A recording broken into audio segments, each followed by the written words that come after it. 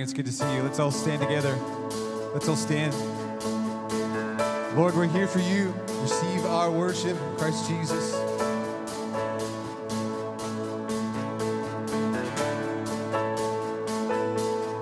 This is where worship starts.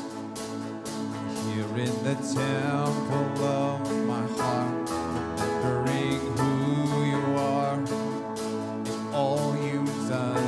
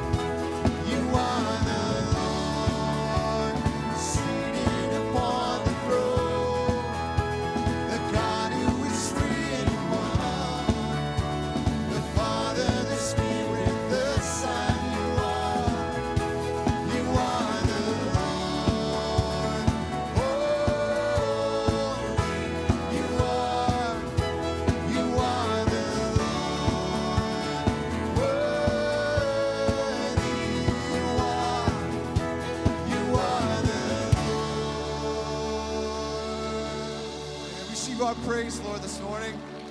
Amen.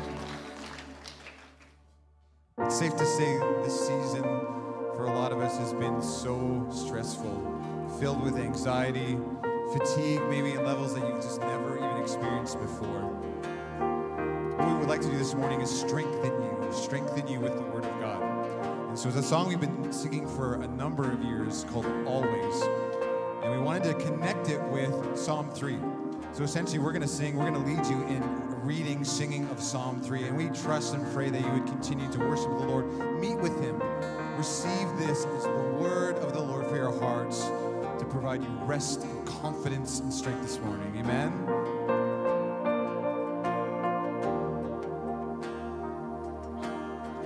My foes are many, they rise against me, but I will hold my ground. I will not fear war, I will not fear the storm, my help is on the way.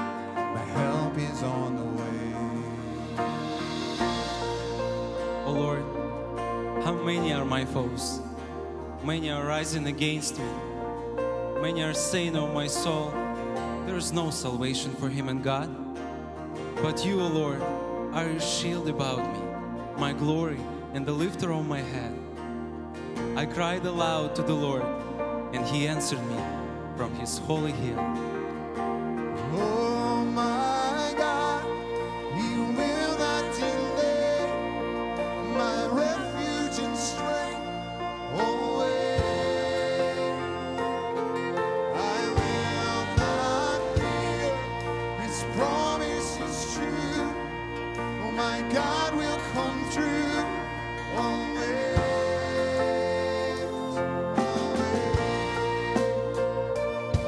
I lay down and slept.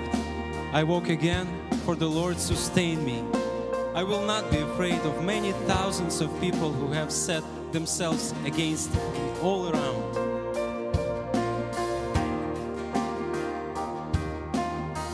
Trouble surrounds me, chaos abounding. My soul will rest in you, Lord Jesus. I will not fear the war. I will not fear the storm. My help is on. My help is on the way. Oh my God, He will not delay. My refuge and strength always. I will not fear. His promise is true. My God will come through always.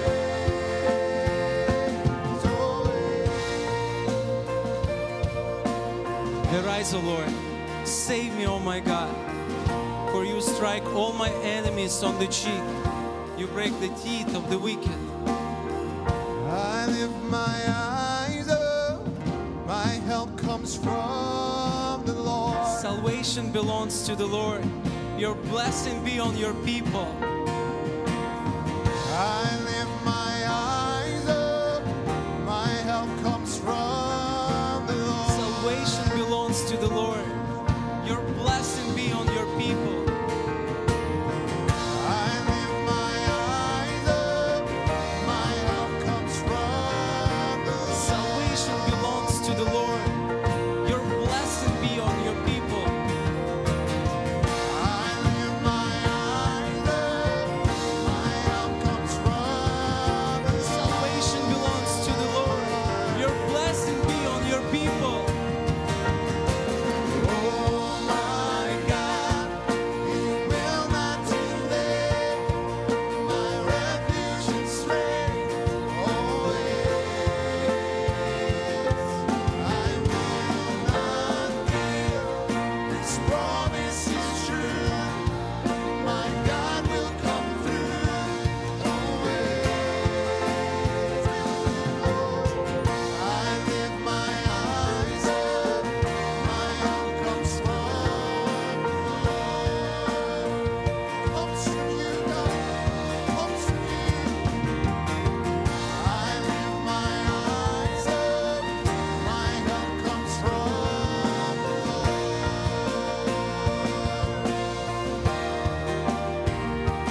From the Lord.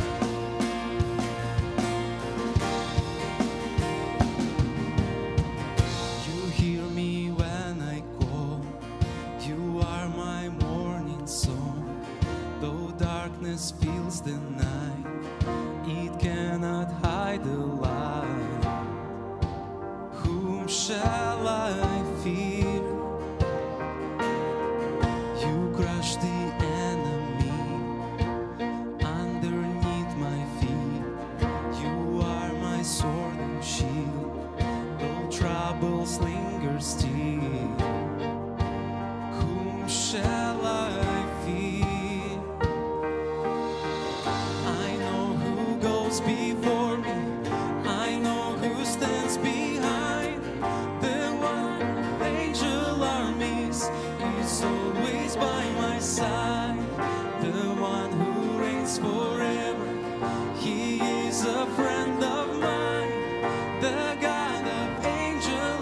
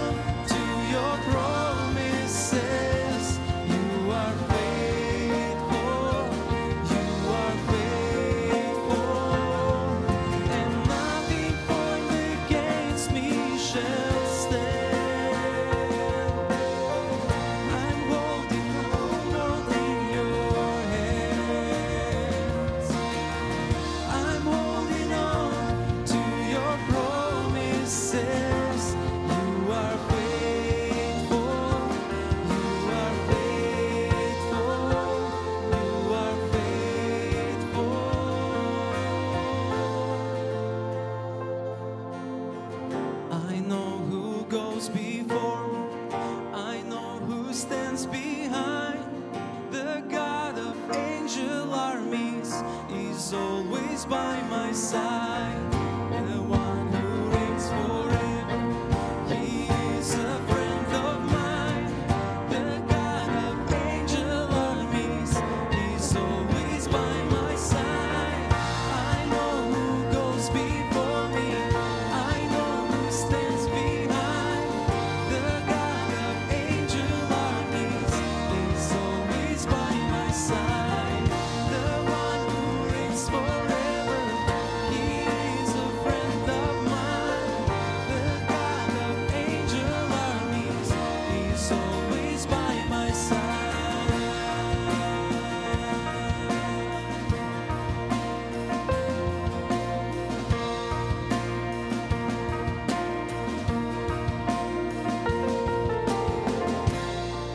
Dear God, we thank you that you are always by our side. And only because of your grace and mercy we became your family. What a great joy to be part of your salvation plan. Thank you, Lord. Amen.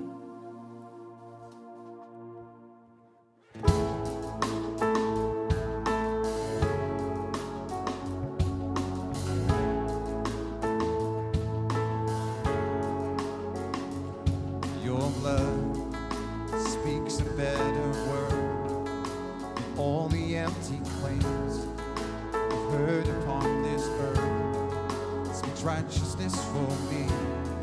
It stands in my defense. Jesus, it's your blood.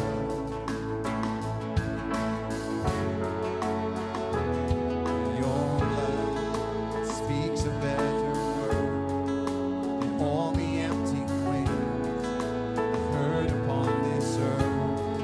Speaks righteousness for me. It stands in my defense. Jesus, it's your blood.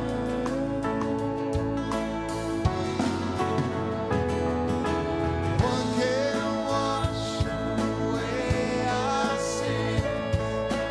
One can make us whole again. Nothing but the blood. Nothing but the blood of Jesus.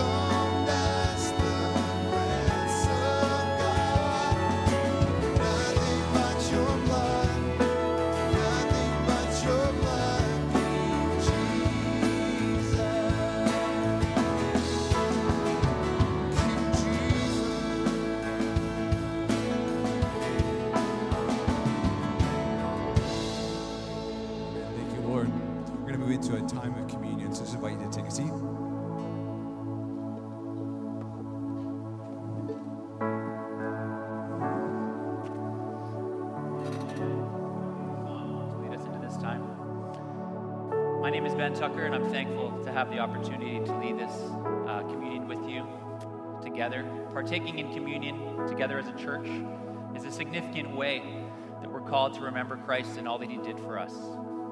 As we move into this time, I would like to pull out a few thoughts from one verse, 1 Corinthians 11:24, that can help highlight some wonderful encouragement that partaking in communion together provides us.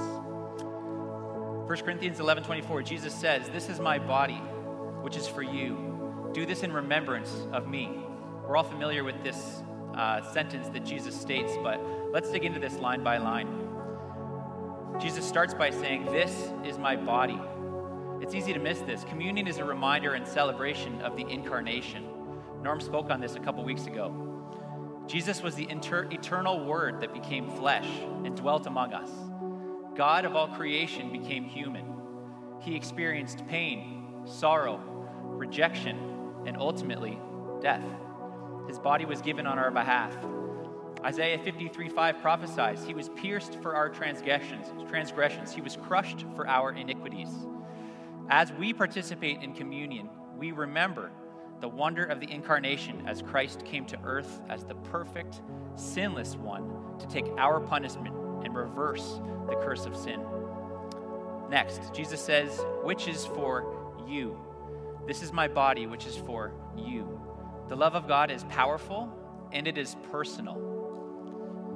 It's easy to overlook the fullness and love of God and think of it as one that is absent of justice and is simply grace. It is grace, but it's both justice and grace. Christ's sacrifice for us on the cross and his propitiation for our sin, taking our place, shows us God's objection to our sin, but also simultaneously his deep love for us. The Son of God, one of the persons of the Trinity, became our substitute, my substitute, your substitute. He took the sin of me, of us, upon himself, of mankind. Next, "This is my body, which is for you. Do this in remembrance of me." It seems surprising that as Christians, we need an act like communion to remember Christ. But we can be so forgetful, I know I can, in my daily life, of the story of Christ, the narrative of his sacrifice on the cross. Jesus instructs us to remember him with a very tangible and physical reminder, eating and drinking, something that most of us do every day, the bread and the cup. We partake in communion together, and as we do that, we should ponder and appreciate Christ, his heart to save us sinners, and how he reconciled us to himself through his blood shed on the cross on our behalf. We are instructed to remember the gospel story. Now remember, communion is for Christians, those who have put their faith and trust in Jesus Christ for forgiveness of their sin. If you have not put your faith in Christ alone, please do not partake in communion, but I would urge you to listen and talk to someone about putting your faith in Jesus today. Now, it sounded like some of you were already getting ready, but take your cup and just peel that wafer free by removing the clear level on top. As Christians, we are instructed to treat communion with reverence and practice it in a spirit of self-examination and humility. Let's take a few moments with individual prayer to thank the Lord for our salvation and redemption by his body and blood on the cross, as well as to make our hearts right before him before we partake.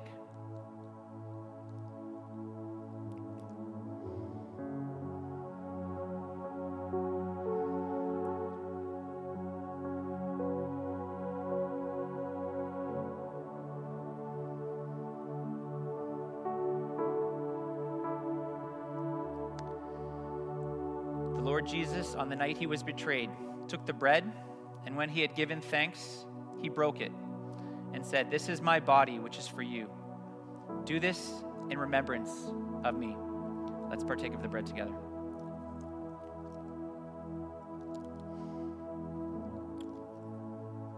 Peeling back the next layer on the cup.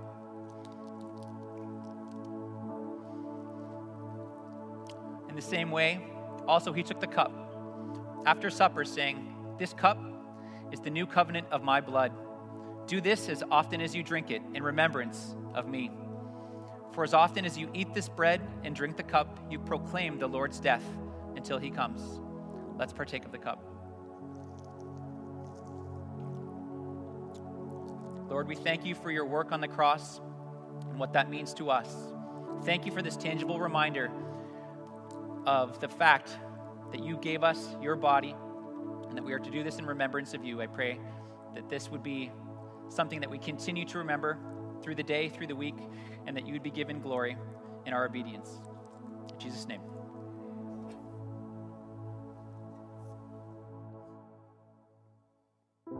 Let's stay together.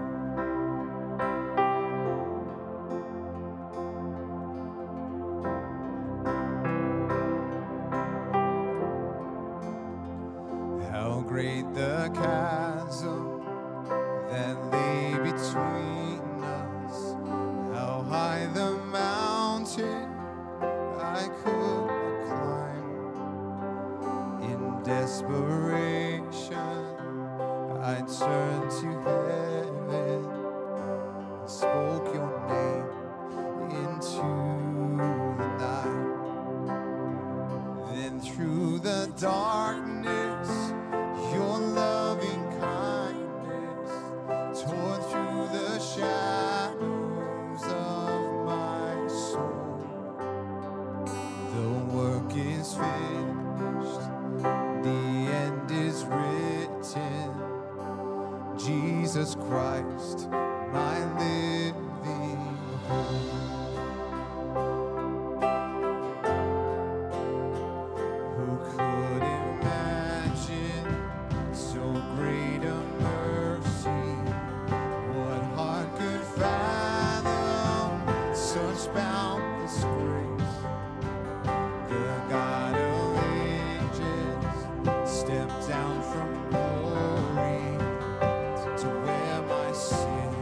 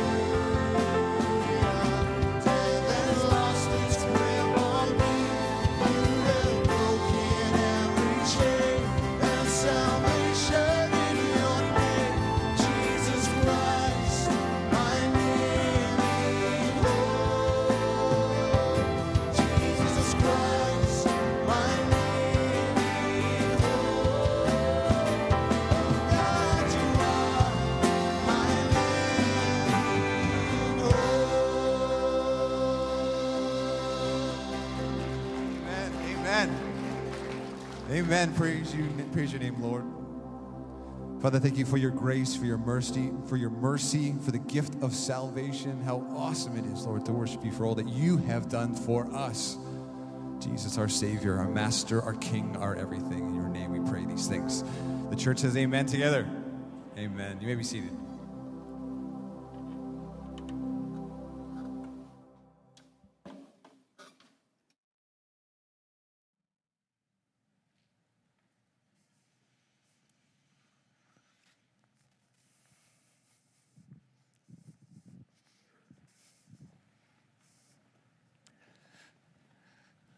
Well, good morning, everyone.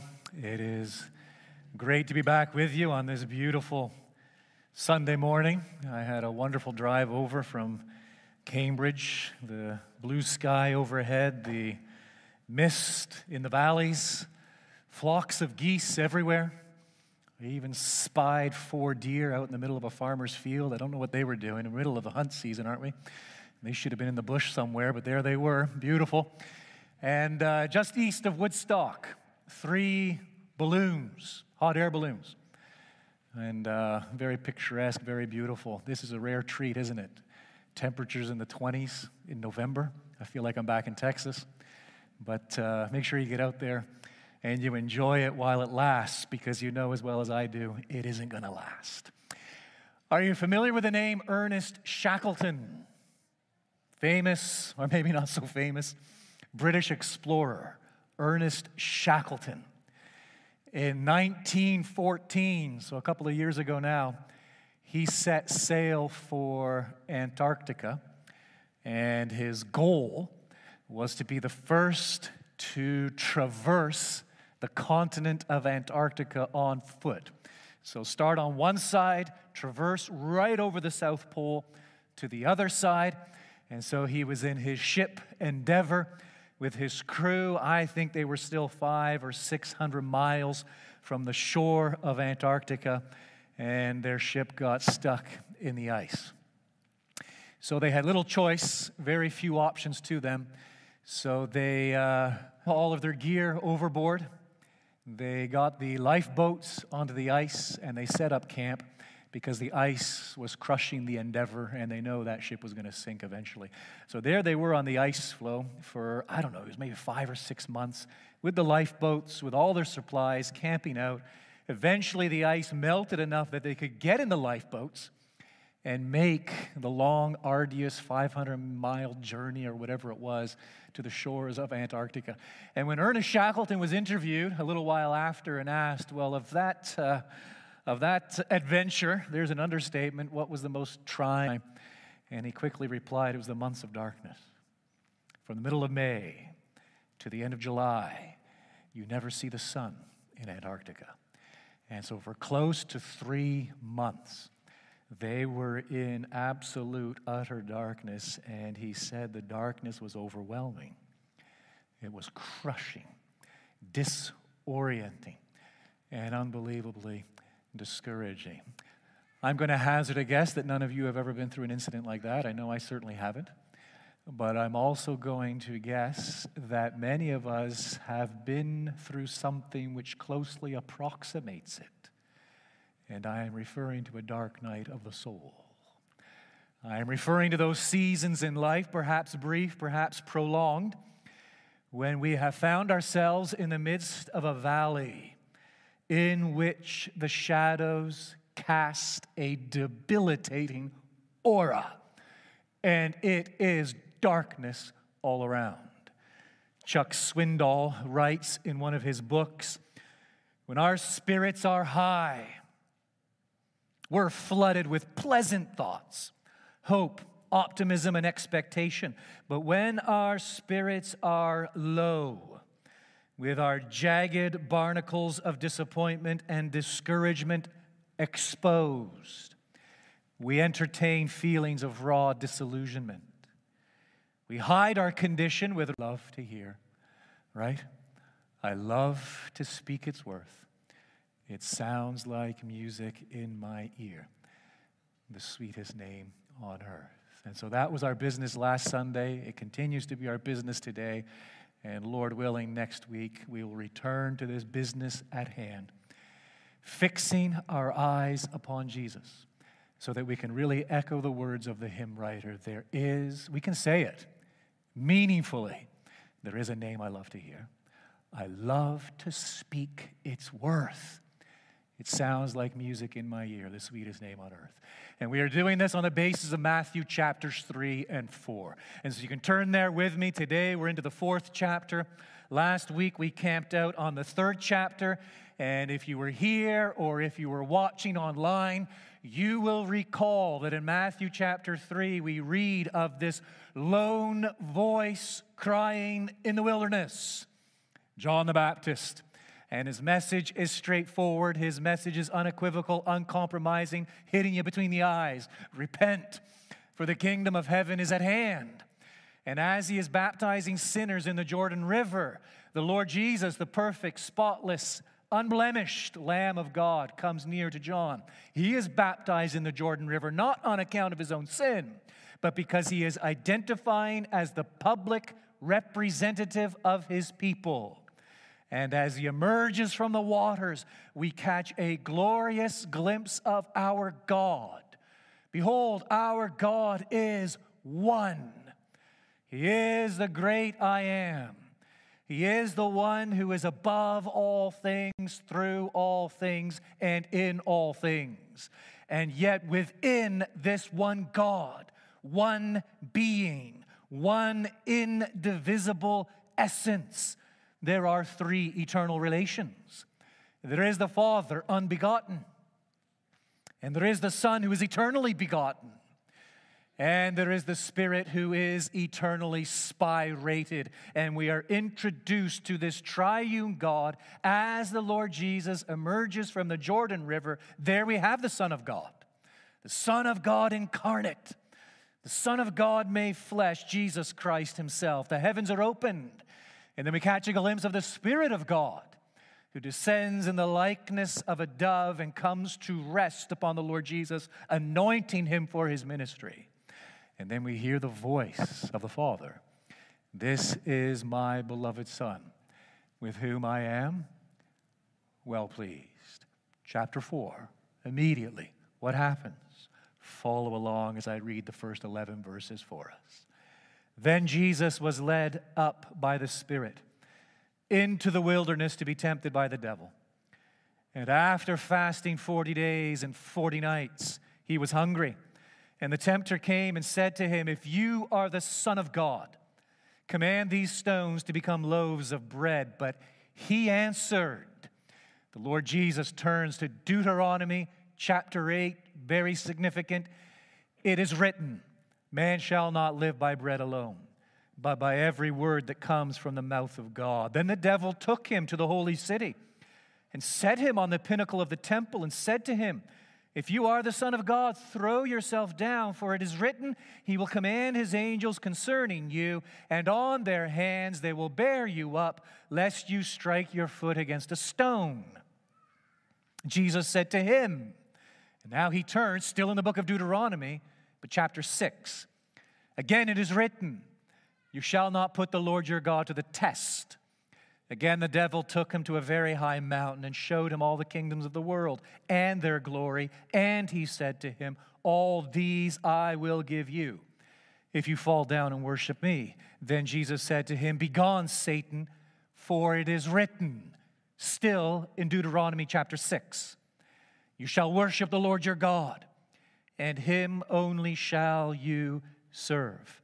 Then the devil left him, and behold, angels came and were ministering to him. And so what are we doing? What's our business this morning? We are fixing our eyes upon the Lord Jesus. You're forgetting about the last week, all right? You're forgetting about elections south of the border, if that's your cup of tea. You're forgetting about COVID-19. You're forgetting about issues at work, problems in the home. You forget, just put it all aside. Put it in the bottom drawer just for a moment. And we are realigning ourselves. We've come here this day. We are engaged in worship of the triune God. And we are fixing our gaze, the eyes of our souls, upon the Lord Jesus Christ. And I want you to that end notice 4 things about Jesus. Okay? Here we go. Number 1. Jesus is the last Adam. He is the last Adam. It might strike you as strange at first. Stick with me and begin by noticing the dissimilarity between Adam and Jesus. Adam was in the garden. Where is Jesus? He's in the wilderness. Adam was feasting in a place of plenty. The Lord Jesus is what? He is fasting. Adam was surrounded by tame animals pre-fall. We read in Mark's narrative, Mark's account of the temptation, that Jesus was surrounded by wild animals. Adam had every advantage, and the Lord Jesus had every disadvantage. The dissimilarity between these two scenarios. Who appears on the scene in the garden and in the wilderness? He's named in 3 different ways in Matthew chapter 4, 1 through 11. He is the tempter. He is the devil. He is Satan. And he came and he tempted Adam in the garden. And he comes now and he tempts Jesus in the wilderness. Continue to notice the dissimilarities between Adam and Jesus. Adam chose not to delight in God. Jesus chose to delight in God. Adam chose to ignore God's word. Jesus chose to follow God's word.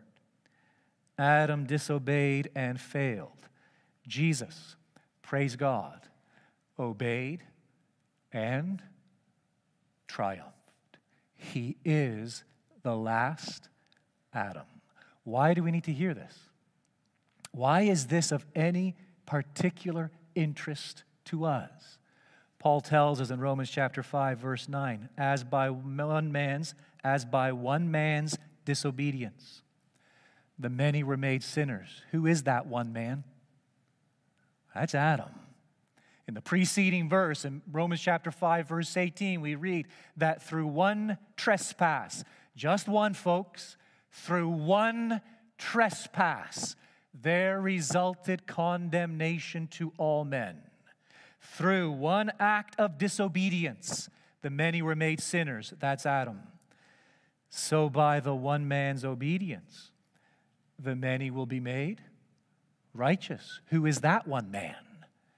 It's Jesus. Again, in Romans 5:18, you can flip there and you can read it for yourself. Yes, through one trespass. So this is Adam in the garden, tempted of the devil, he sinned. By one trespass, there resulted condemnation to all men.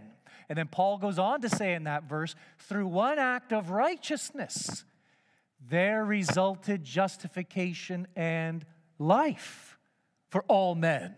And so the Apostle Paul there in Romans chapter 5, he is establishing the fact that to understand human history and to understand God's plan of redemption, we need to come to grips with the fact that there are 2 principal individuals. There are 2 men, the first Adam and the last Adam, Jesus, who are public representatives. They are federal heads. And God entered into a covenant with Adam in the garden as the head of all humanity. And when Adam sinned, guess what? Whether you like it or not, and whether you can stomach it or not, in God's reckoning, you sinned. Adam's sin is your sin, friends. And Adam's curse is your curse. And Adam's condemnation is your condemnation and my condemnation. You see, 3 strikes, you're out. The first strike against us is original sin. We are guilty of Adam's original transgression.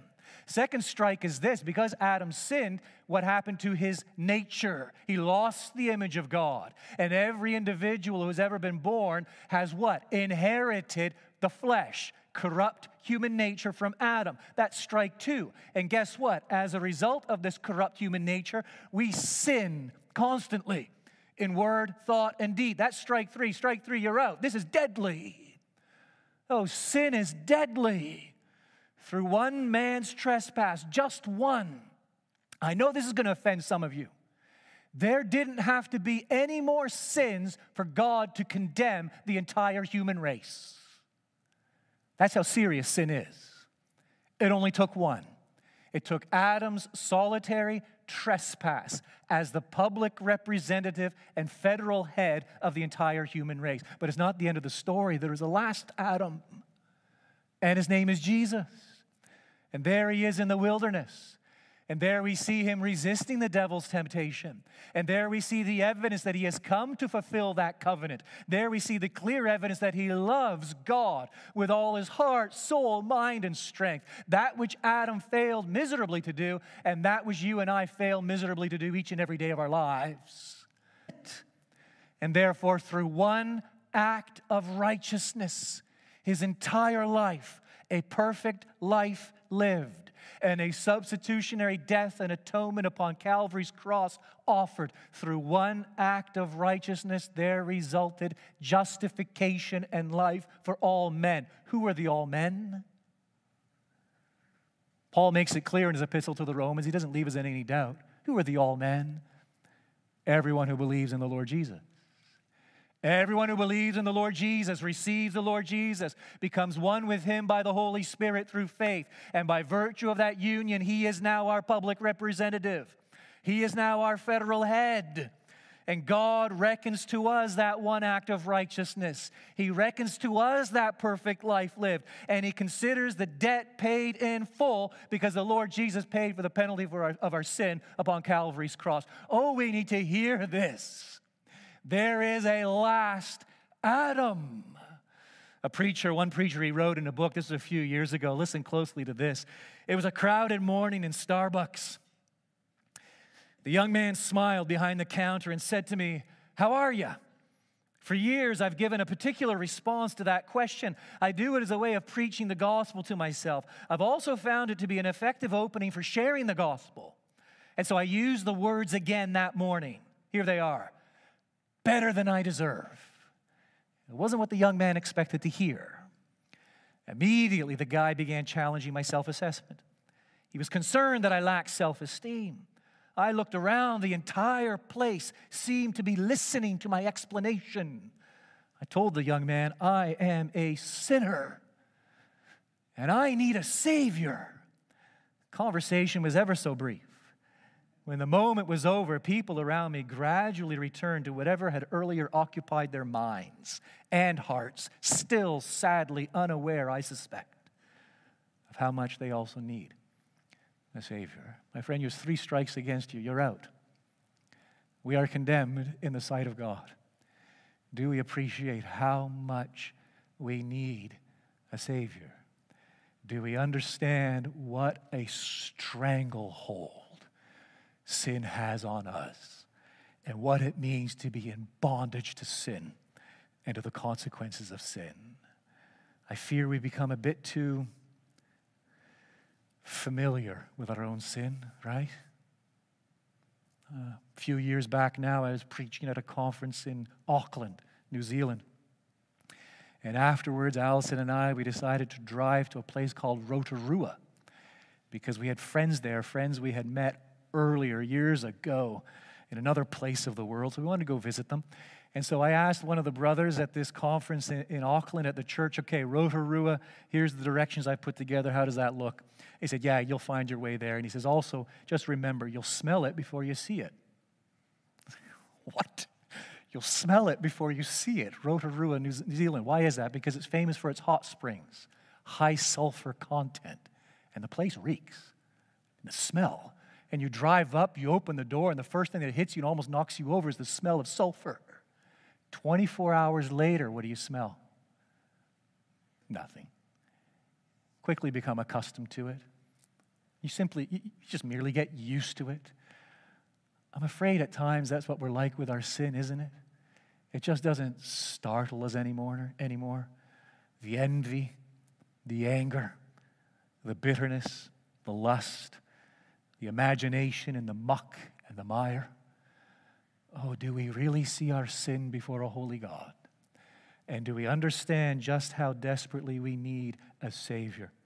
And do we understand that when we come to this Savior brokenhearted in poverty of spirit, Oh, that he is so gentle with us. We saw that in the Lord's Supper, communion. Were you paying attention? The Lord's Supper? What's going on there? Yes, this powerful reminder, visible reminder of the body of the Lord Jesus broken upon Calvary's cross. And the purchasing price of our redemption, his blood flowing forth. Powerful reminder. But it's even more than that, our friend. If we lean in close, we hear the Lord Jesus speaking to us at the supper. We hear him gently saying to us, look at my righteousness, not your unrighteousness. Look at my obedience, not your disobedience.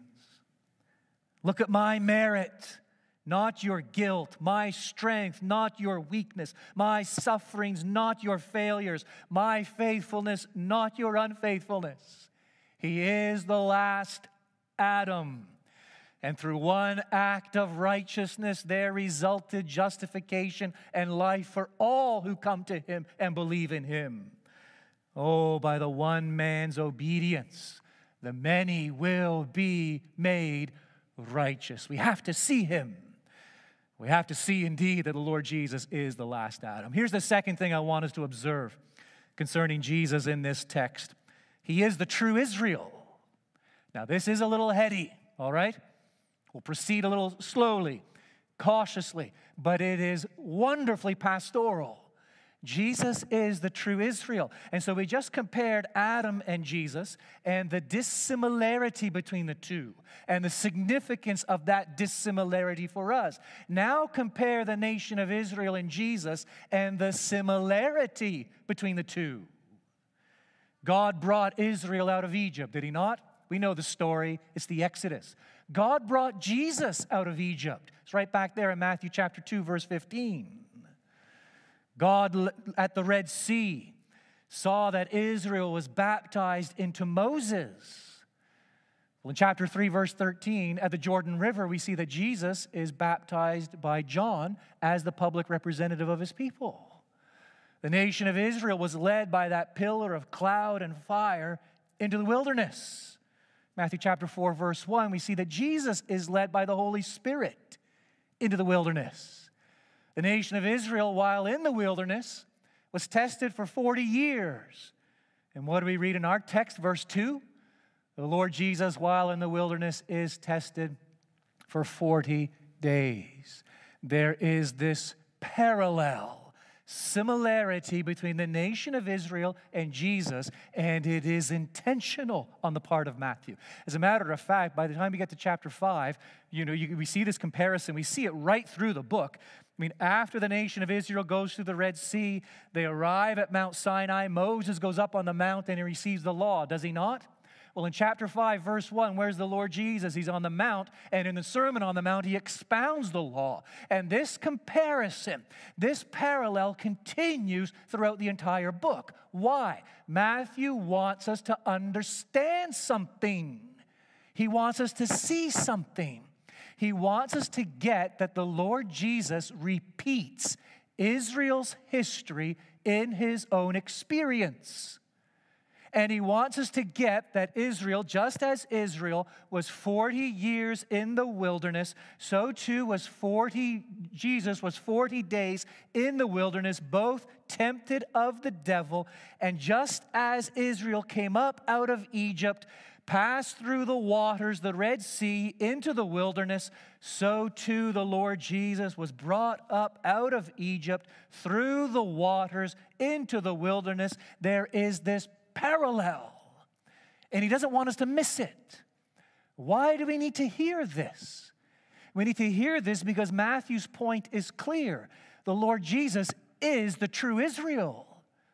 The Lord Jesus is the true Son of God. The Father himself has declared it at the end of chapter 3. At the conclusion of the baptism, "This is my beloved Son in whom I am well pleased." Yes, he is the beloved Son by virtue of who he is in his deity, and he is the beloved Son on the basis of what he accomplishes in his humanity. And so into the wilderness he goes. And where Israel failed miserably, The Lord Jesus triumphs wonderfully. And it is no coincidence that he quotes 3 times from the book of Deuteronomy. Because what's the context in the book of Deuteronomy? It is Israel's wilderness wandering. And as they are tested and they are tempted, what do? They complain and they complain and they complain. And they murmur. And they say, oh, that we could go back to Egypt. And they doubt and they question the very goodness of God. But in marked contrast, we have the Lord Jesus in the wilderness, citing these texts and demonstrating that he is the true Israel and therefore the true Son of God. Why is that of such encouragement to us? Listen to what Paul says in Galatians chapter 3. If you are Christ's, then you are Abraham's offspring, heirs according to promise. Because you see, the Lord Jesus, as the true Israel, is the heir of all the Abrahamic promises. And when we become one with Christ through faith, we become Abraham's offspring. We become Abraham's heirs. And all of those promises are now ours. We can sum them up, summarize them in 3 great promises. The first is this: a renewed body and soul. It's coming, brothers and sisters. A renewed body and soul perfected in the likeness of Christ. A renewed, regenerated heavens and earth in which righteousness dwells supremely and definitively. And the third, the vision of God in the face of Christ. As we behold his glory, and we are like him, for we shall see him as he is. Oh, we need to hear this. We need to be reminded of these promises daily. This life is difficult. You don't need me to tell you that. My wife, Allison, we were out walking this past week, and we had a bit of a pity party. We were just talking about how difficult life is getting the older we get. I think it's getting more and more difficult because we have more and more memories, more and more scars, and more causes for sorrow and pain and disappointment.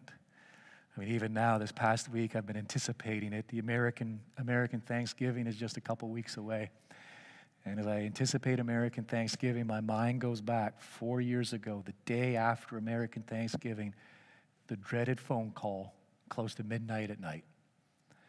And a young boy, 12 years of age, in the church that I was pastoring, 4-wheeler accident, can you come? It was a couple hours away. They're out at a ranch, and he's in an accident. It's not looking good. I grabbed another staff member from the church, and off we went into the night, and made it to the hospital, and he was gone. He was gone. You walk through the doors of the emergency room, and there is 3 younger siblings, mom and dad, grandpa and grandma. And I said, how long, Lord? How long? I mean, this life at times is more than we can bear, is it not? Even this past week, some of you know Tim Challies, right? And his son Nick passing down there in Louisville. I got another email this past week of a couple back in Fort Worth, Texas, tragically killed in a car accident. This life is fragile, folks.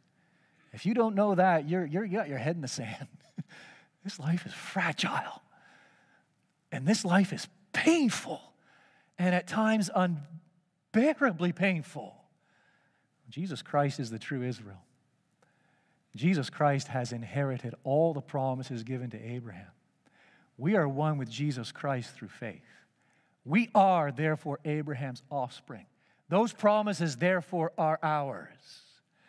And we know, and I know it doesn't feel like it at times, this life, it is passing and it is fleeting. And our hope is what? Our hope is in the promises of God.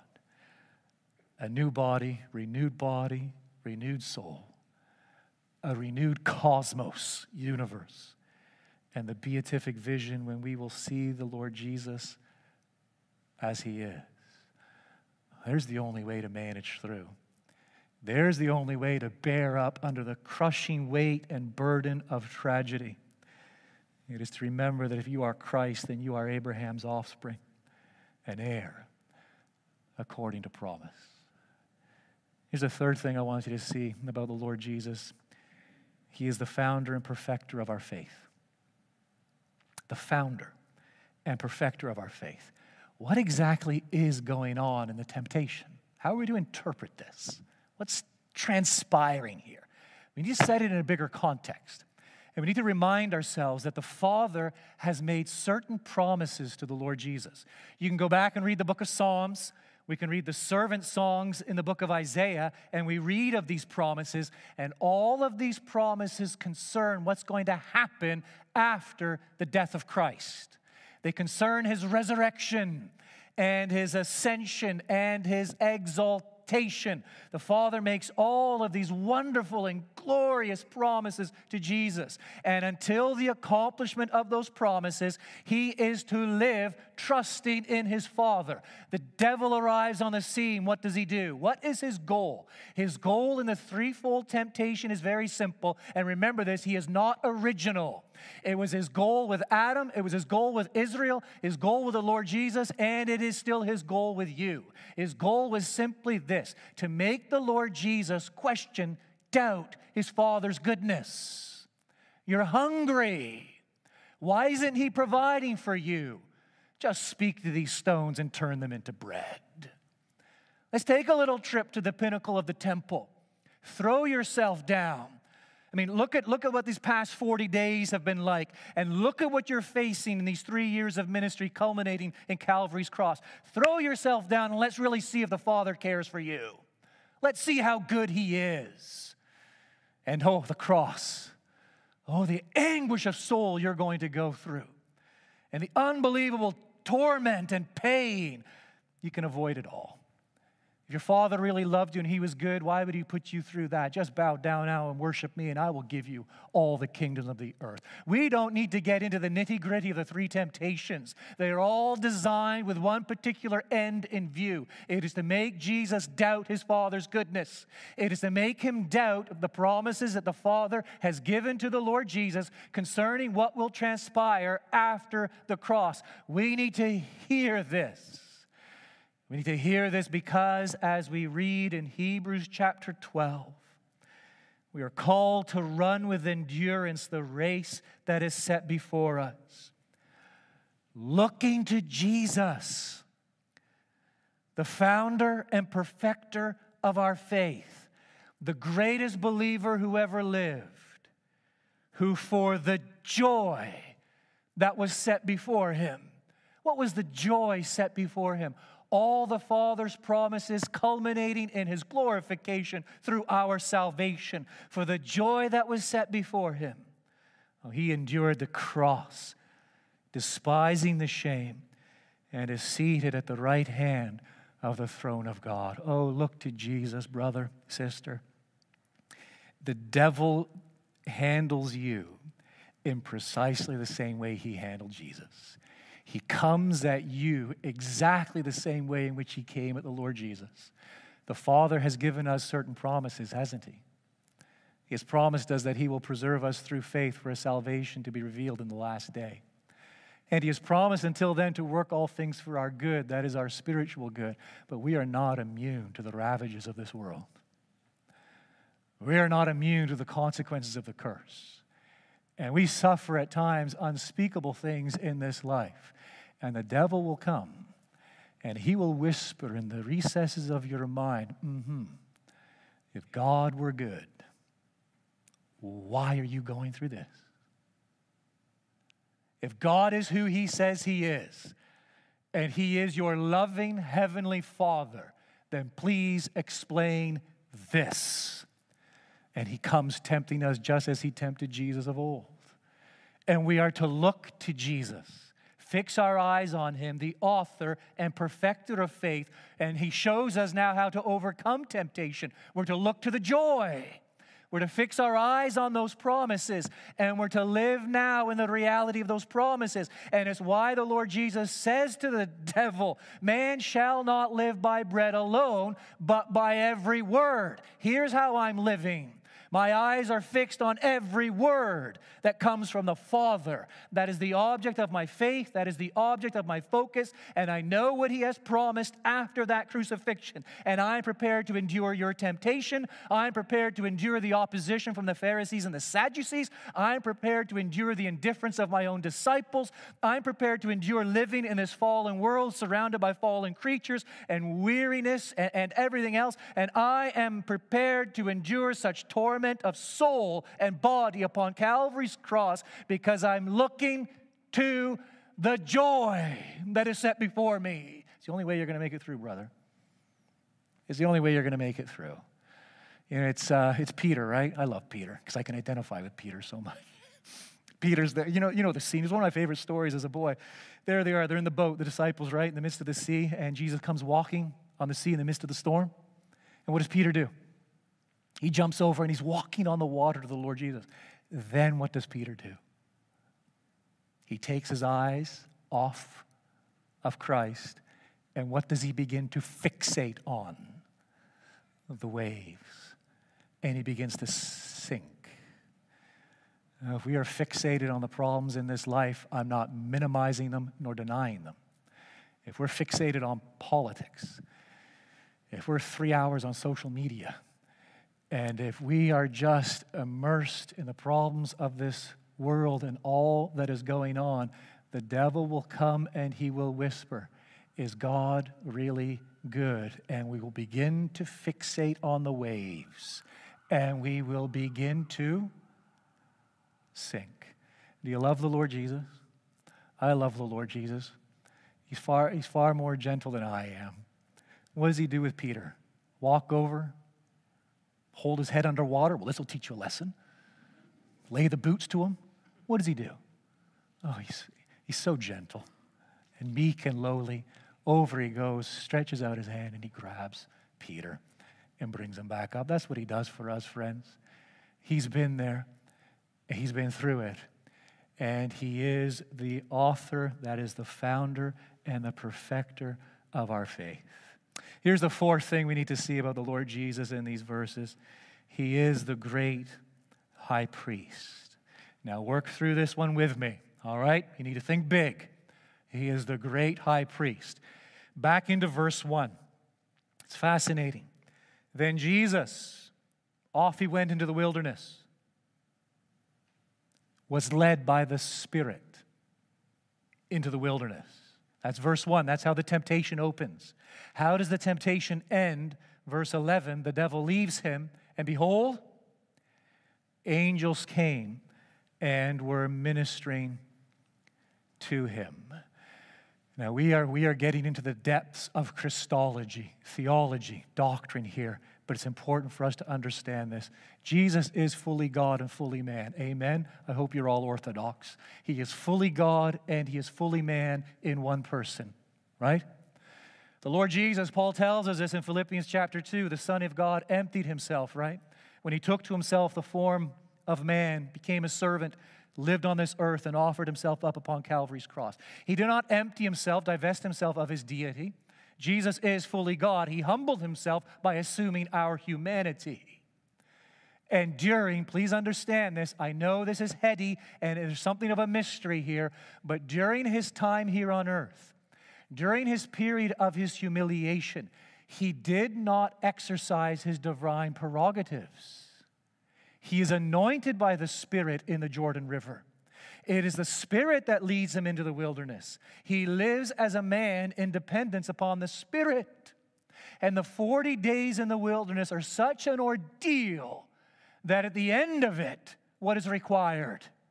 This angelic host who come and they minister to the Lord Jesus. God, fully man, but at times I fear we have this idea that it is the Son of God who inhabits this body, right?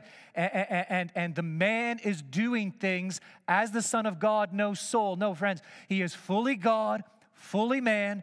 Yes, we affirm it. Two distinct natures in one person. During his time of humiliation on the earth, again, let me repeat it, he does not exercise his divine prerogatives. He lives as a man, and he lives in dependence upon the Holy Spirit. Why does this matter? Oh, I can't tell you how much this matters to me as a man, as a human being. Why does this matter?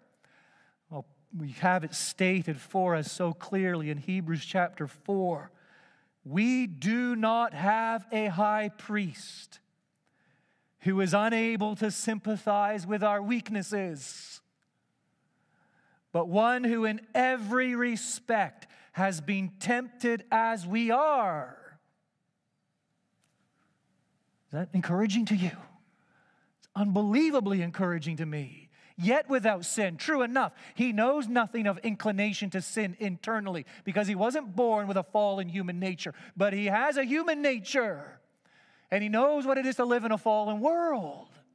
And he knows what weariness is, and he knows what opposition is, and he knows what loss is, and he knows what frustration is. And what do we read on in that text? Let us then with confidence draw near. Oh, friends, draw near to the throne of grace that we may receive mercy and find grace to help in time of need. Jesus knows what it is like to live in a fallen world. He knows what it is like to undergo temptation, face betrayal, encounter injustice, suffer abandonment, experience exhaustion, lose a loved one. He knows. And he is not a high priest who is unable to sympathize with our weaknesses, but one who in every respect has been tempted as we are, therefore confidently, boldly, expectantly, as the people of God, we can draw near to the throne of grace. You know, do you need forgiveness? Maybe, the Lord's Supper was a little too close to home. We were called to examine our hearts, and we didn't really like what we saw there and just kind of sped over that. Do you need forgiveness? You're in the clutches of habitual sin. Just on and on and on. Same old thing, on it goes. Last night, bitterness, anger got the better of you. Envy. Crazy imagination. You've blown it. You feel like you've blown it. You've done this. You've done that. You failed to do this. You failed to do that. Are you in need of forgiveness? Oh, draw near to the throne of grace. Jesus offers endless, bottomless, measureless forgiveness. Oh, Jesus declares that his blood washes away every stain, as the hymn writer so eloquently put it. My sin. Oh, the bliss of this glorious thought. My sin, not in part, but the whole, is nailed to the cross, and I bear it no more. Praise the Lord. Praise the Lord. Oh, my soul. Do you need forgiveness? Draw near to the throne of grace. There is a great high priest waiting to welcome you. Do you need love? You don't feel very loved this day. You don't feel very loved this past week. Do you need someone who loves you, not on the basis of anything you've ever done or could ever do, who will love you without factoring in merit or anything you deserve or any obedience on your part? Oh, draw near to the throne of grace.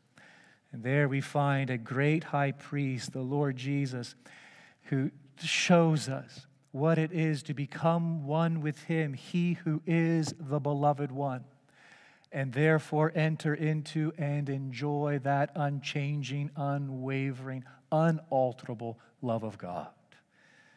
Are you longing for peace? You just want to be able to turn this whole COVID-19 mess over to somebody. You want to be able to turn your fears and worries and problems and uncertainties and anxieties over to someone else. Someone who is infinitely wise. Someone who is infinitely powerful. And someone who is infinitely good. Jesus alone can satisfy our longing for peace. We do not have a high priest who is unable to sympathize with us. He sympathizes with us. Just look at him there in the wilderness, tempted of the devil. And therefore, with confidence, we can draw near to the throne of grace, that we may receive mercy and find grace to help in the time of need. 4 glimpses of Jesus this day. Did you get them all? He is the last Adam. Why does it matter? Because by his one act of obedience, the many will be made righteous. He is the true Israel. Why does it matter? Because if you are Christ, then you are Abraham's offspring, heirs according to promise. He is the founder and perfecter of our faith. Why does it matter? It means we can run with endurance because he's shown us how to do it. We fix our gaze upon the joy that is set before us and the promises of God. And Jesus is the great high priest. Why does it matter? Because he sympathizes with us. And therefore we can confidently draw near to the throne of grace in our hour of need. And we will find grace to help in time of need. Jesus, the very thought of thee with sweetness fills my breast, but better far thy face to see, and in thy presence rest. There's another old one. Beautiful, isn't it? And the hymn that we've made, that stanza of that hymn that we've made our objective these Sundays, here it is again as we conclude. There is a name I love to hear. I love to speak its worth. It sounds like music in my ear, the sweetest name on earth. Our Heavenly Father, may the name of Jesus indeed be sweet to us this day.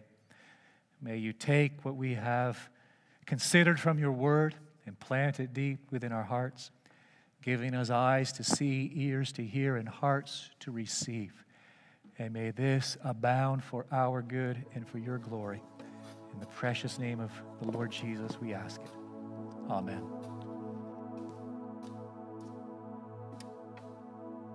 Let's stand together.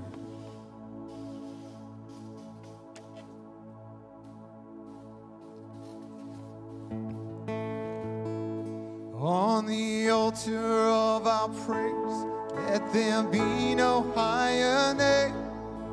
Jesus, Son of God, you laid down your perfect life. You are the sacrifice. Jesus, Son of God, you are Jesus, Son of God.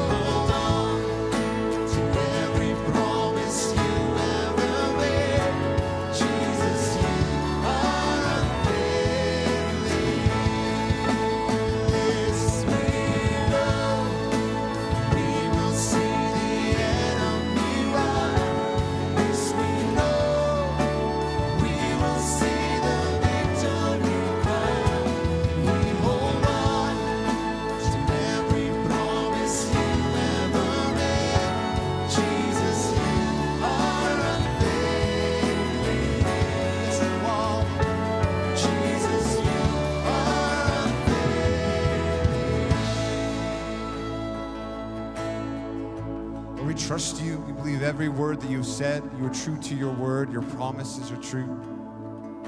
Father, help us run the race in your strength, the help of your Spirit. Help us to be faithful, Lord. We pray all these things in Jesus' name. Amen. Church, go in peace. Keep running, be faithful.